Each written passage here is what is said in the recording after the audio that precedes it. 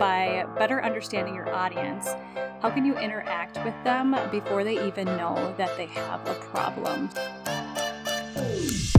Welcome back to Duo On Air. I'm Abby. And I'm Courtney. And we're the ex-agency turned entrepreneurial team that puts the Duo in Duo Collective. Our boutique organic marketing agency specializes in SEO, social media strategy, and branding. We're an everyday pair of business besties / marketing experts obsessed with helping our community learn more about what it takes to run a business. Which is why on Duo On Air, we're not holding anything back. We're giving you all the info we know about how to grow your business organically so you can be the confident CEO you were made to be. And how to navigate life as a small business owner. Whether it's on your own or with your best friend by your side, so grab your coffee or your mimosa, we don't judge, and settle in for a quick value-packed episode of Marketing Tips. Welcome back to the Duo On Air podcast. This is episode number 13, all about our background in shopper marketing and how we use this mindset to deliver high-performing organic content. So if you listen to that, you're probably wondering, what the heck is shopper marketing? Because it's a fancy term and it's kind of our entire background of where we came from. So we used to work at a big marketing agency downtown Minneapolis. And what we did day in and day out was shopper marketing. What this is it's marketing that's focused on a very specific shopper mindset. So the last client that we worked on together and kind of how we grew to be such good business partners was Clorox, specifically at Target. So we didn't do the marketing for Clorox everywhere in the world. We did the marketing only for them at Target. So it was our job to understand who the target shopper was that needed to buy Clorox items or Clorox brands. So we would spend every working hour thinking about who that shopper was, when they started thinking about shopping, when a problem would arise that we could solve for them, so on and so forth. So that was our job, to kind of think about the journey and where we could intersect and remind the shopper that they needed us. So let's go ahead and think about your own Target shopping experience, because we're from Minnesota, so obviously Target's ingrained in our blood and we live there, but we know that it's still pretty popular around the States especially. So think about your own Target shopping experience and when you are impulsive versus when you have those little fill-in trips versus when you have those really big shopping trips. So how is your mindset different every time you shop at Target? Because in a way, you're kind of a different shopper based on that mindset. So now that we have everything at our fingertips, that shopping mindset is always on. It's no longer you're making a list and you're going to the store. Now everything's at our fingertips. People can buy things in a second on Amazon. So we need to find ways to intersect and influence those purchase decisions throughout their day. It's kind of funny when you think about shopper marketing too. When I first started, I had no idea what shopper marketing was. It was this weird term that I was very confused about. But once you got into it, it was actually pretty simple. You're working for a brand. In this instance, we were working for two brands, Clorox and Target. And it's really about that user's journey to that end product that Abby was kind of talking about. So it's how you shop for specific brands or at specific retailers. So the big thing is, how does that translate to our world now? So a lot of us don't have storefronts. Some of us don't need storefronts if we're selling services and not actual products. Services too have storefronts, but not all do. So the thing that we have to think about here is really relating to that shopper mindset, no matter where that shopper is. So when we say shopper, think about mainly your target audience, who you're going after. So consider you're a copywriter. By better understanding your audience, how can you interact with them before they even know that they have a problem? So what kind of content or what kind of tactics are you using in order to show them that they might have a problem or meet them on their journey to solve their problems? It's really about figuring out where their shopper mindset is and how you can navigate into that and show them how you can help them with the services that you offer or the products that you have. And then so like considering yourself a photographer, you're likely entering those people's lives when they don't necessarily need that photographer right at that very moment. This is very typical for anybody who would meet a photographer. You don't need them right there and then. But what journey are they on up until they need you? And how can you intersect and relate with them in every moment? So it's really, again, finding where your clients are on their specific shopping journey and how you can navigate that journey with them and pull them in when they need your service or your product. So think about, we all create our audience profile. Like, we all understand the importance of identifying your audience, asking those questions, and figuring out who they are. But have you ever considered where your audience is in the journey of purchasing with you? A lot of times when we think about our audience, we think about them only in that moment of purchase.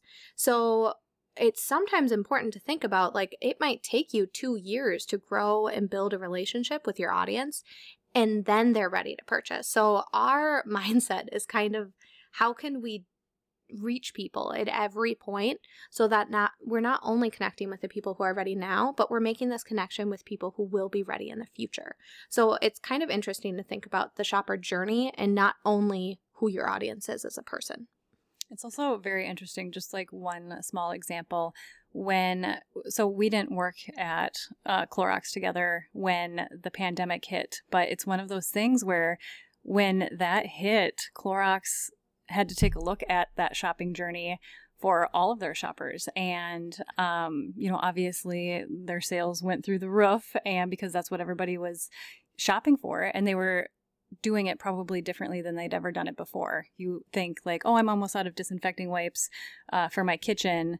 I need to try to remember to pick some up next time. Whereas when the pandemic hit, people were flocking to the stores immediately or immediately buying online. So like Abby said, it could, that's a totally different kind of route, but it could change, or it could take a few years for that journey to navigate and take its course to get you to the services or the products that you're buying.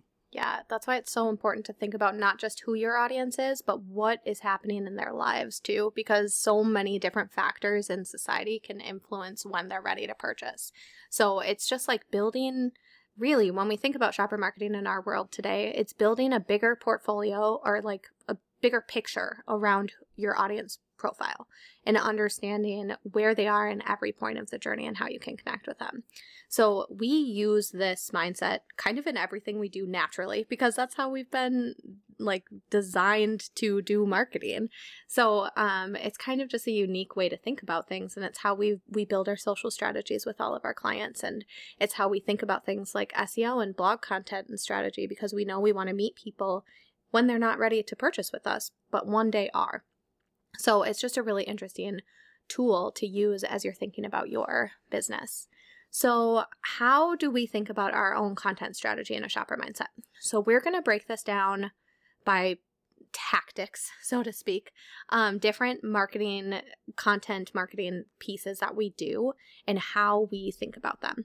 So the first thing we're going to talk about is free resources on Pinterest. Most of us have some type of way to grow our email list, whether that be through a free resource, whether you share that on Pinterest or you share that on your website, you share it somewhere, and your goal in that moment is you want to reach the person who already knows that they have a problem that they're struggling with. They are searching for answers. And depending on their budget, this is your opportunity to serve them free content and build their trust. It's likely one of the very first times they're hearing from you and seeing you, so they probably don't have that trust factor yet. So it's still a long road ahead before they hit the button to purchase whatever it is that whatever action it is that you're calling them to do at the end. So rather than hard selling someone on a free resource, our goal is to give them more ways to engage with us. And then we do that through our email sequence. So after we deliver that free resource, we send them up through our email sequence, give them a couple ways to deeper understand us, who we are, what services we offer, some more free content that they can get their hands on, and then we drop them into our regularly consistent email that comes out every Tuesday tips and sips. If you're not on it, it's amazing. But either way, this is how we think about whoever is signing up for the resource. We know that this person signing up for the resource is probably not ready to purchase yet. Where they are on that shopper journey is probably at the very beginning. They just met us. We need to build trust with them. So that's our goal with this piece of content. So the other tactic that we like to talk about is email. So most people who join our email list have already had some form of interaction with us from a resource like Abby was talking about, or social media, or maybe even this podcast. When they sign up for our email, they are admitting that they want a deeper connection or relationship with us. And now they want to focus on building that trust and sharing that expertise, us sharing that expertise with them. And then the email is a nice place where we can help build that relationship. We can continue to give those free resources, such as the ones that they may have found on Pinterest and signed up for the email to begin with. And then give them, some behind the scenes of what's going on. And then they get to know us a little bit deeper. And that's where, if they start to see that connection or want even more of a relationship with us or a working relationship, we occasionally sell offers in our email too. So that's where they can continue to get the newsletter, learn from us, see what we're doing, know what our services are. And then someday, if they want to reply to us or go to our website and sign up for a service, that is where they would do that. So again, this is kind of that second step. They want to engage more with us. They want to learn more about us. And then if they're liking what they're learning and they think that it's a good fit, this is where they're most likely going to consider taking that next step forward and signing up for an offering or a service. And we've all been on email lists where either it's inconsistent and you only get them when they want to sell you something, or it's just consistent selling and it's not anything helpful, or it's not any storytelling, or there's nothing really in it for you. And that's kind of where you're lacking in understanding where your shopper is in the journey. We're not always ready to purchase something. We need to build that trust. So email is the perfect place to do that. So another tactic that we really like to focus on is obviously this podcast. So this podcast is unique in comparison with every other arsenal, like every other piece of content that we have in our arsenal, because it's another way people can find us. So there are people that are popping into our podcast who are brand new, and we love to see that. Like yes. Whenever we get someone who sends us a DM on Instagram and they're like, "Oh, I just found you." So please do that if you are a new listener, because we love it. And it's also a way for people who have been engaging with us elsewhere to get to know us better. This is the spot where you can hear our personalities. You can hear more about how we interact with each other. You get to know us on a much more personal level than anything else we have in our arsenal of tactics, basically. So this is something that not everyone has a podcast. We're not saying you need a podcast, but you do need some way to personally connect with your audience. Whether that be through Instagram stories, consistently showing up, showing your face, whether that be through TikTok, whether that be through YouTube. There's plenty of ways to do that and showcase your personality, and then just help your audience understand you a little bit more. Because then when you are ready to finally sell something, they're not even going to question the opportunity to work with you or to buy your product, because they know what you're all about. They trust you. You've built that relationship with them over time. So the next one is social media. So this is really our opportunity to serve you daily because it's a platform that a lot of people are on daily, and we're constantly serving up, anything from our services to freebies to just motivation to really anything that kind of encompasses our entire brand and what we offer. And it's nice because everybody is out there on Instagram or Facebook, and we can kind of find you wherever you are in your journey, and you can find us wherever we are in our journey. So this is where we can kind of just hang out every day, whether or not you're ready to buy. And it's really it's a lovely platform just because we get to know so many different people within this space, and it's such a fast-paced platform that we can constantly be having conversations with people daily versus, the podcast or email or our free resources out there. We're not actually talking to you one-on-one, but this specifically, we can talk to you one-on-one and learn a little bit more about you and you about us. So this is why our content strategy here has to serve everyone. So from free content to the ways that we work with you, we really can display everything here in the social media space. Our content pillars need to serve our future clients and those with or without budgets and even past clients. So it's really an opportunity to kind of meet the breadth of any, this large breadth of like whatever clients you work with, whether they're at the very beginning of their journey, in the middle of their journey, or if they've been doing it for 10 to 15 years, we can really kind of meet you in this space wherever you are, because it's such a big platform and it's such a constant platform that people are on. So social media is really this great open space to kind of meet anybody wherever they are in their journey.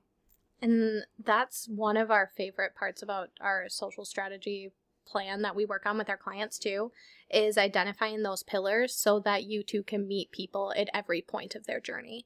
Because you're not going to want to always sell. You're not always going to want to teach. You're not always going to want to just showcase your work. Like, people are going to resonate with different things and different pieces of content that you share. And you don't want to just be serving people who are ready to purchase now, because then eventually you'll be tapped out of them and you will have no future people to serve. So it's so important to still bring in those people who don't have a budget yet, or who don't quite understand the problem yet that you're trying to solve. And then you need to do the work to help create that story and get them closer to the point of purchase. So the last one that we're going to talk about today, this is not the end-all be-all list. No, not at all. This is just some of our favorite and kind of how we think about how we create content, because how we decide what to post in every single one of these platforms depends on who our audience is and where they are at this point. So blogging, this is not the personality showcase space. Like, you might see a little bit of our personality showcase through our copywriting, and just bringing that in, because we definitely like to do that. But it's not like this podcast. You're not going to understand exactly who we are. We are there because we want to deliver you content that you're searching for. So our blog readers, typically, for the most part, they find us on Google. Obviously, that's a whole reason why we have our blog in the first place. So they already know the problem that they have, and they're searching for a solution. You're going to get a handful of people who are DIYers looking for solutions and want to then take control and do it themselves, which is awesome. And that's why we create resources for them and we have courses for them. We have options for those people who want to be those DIYers. Whereas then there's other people who are digging into it, really want to do it, but aren't ready to. They just decided they don't have the time, or it's too much work, essentially. And so that's where you have the opportunity to help them understand that that's okay. Like, we can help you do it. So you can still serve content to these people, considering the mindset that they're in. They already have a problem. So you should be considering, throughout your blogs, you should be linking to other blogs to help them identify more issues that they can tackle. Or you should be having very clear call to actions that speak to these people who are discovering you for the first time. Get them on your email list. Get them somewhere where they can engage with you deeper. Have a call to action to some of your other free content that they can get, again, on your email list. Or maybe that's your opportunity to sell those DIY options if you have them. So regardless of the content you have in your arsenal, we urge you to just take a moment to think about where that shopper is in the journey of purchasing something from you or of yours. It's really trying to get into their mindset and think like they do, and try to navigate how they are thinking about making that next purchase, or finding that next service that they're in need of. Asking yourselves, are they ready to buy? And if they're not, how can you keep them engaged regardless of that fact? So really just kind of putting your feet into their shoes and their mindset on how they are going to get to that final purchase and convert. If you like this episode, please be sure to share it with a friend and subscribe so you don't miss any new episodes dropping every Monday. Plus, if you haven't already, please leave us a review and you'll be entered in for a chance to win a box of Duo's favorite things. At the end of every month, we'll be doing a drawing and the winner will receive a box of goodies. See you next week.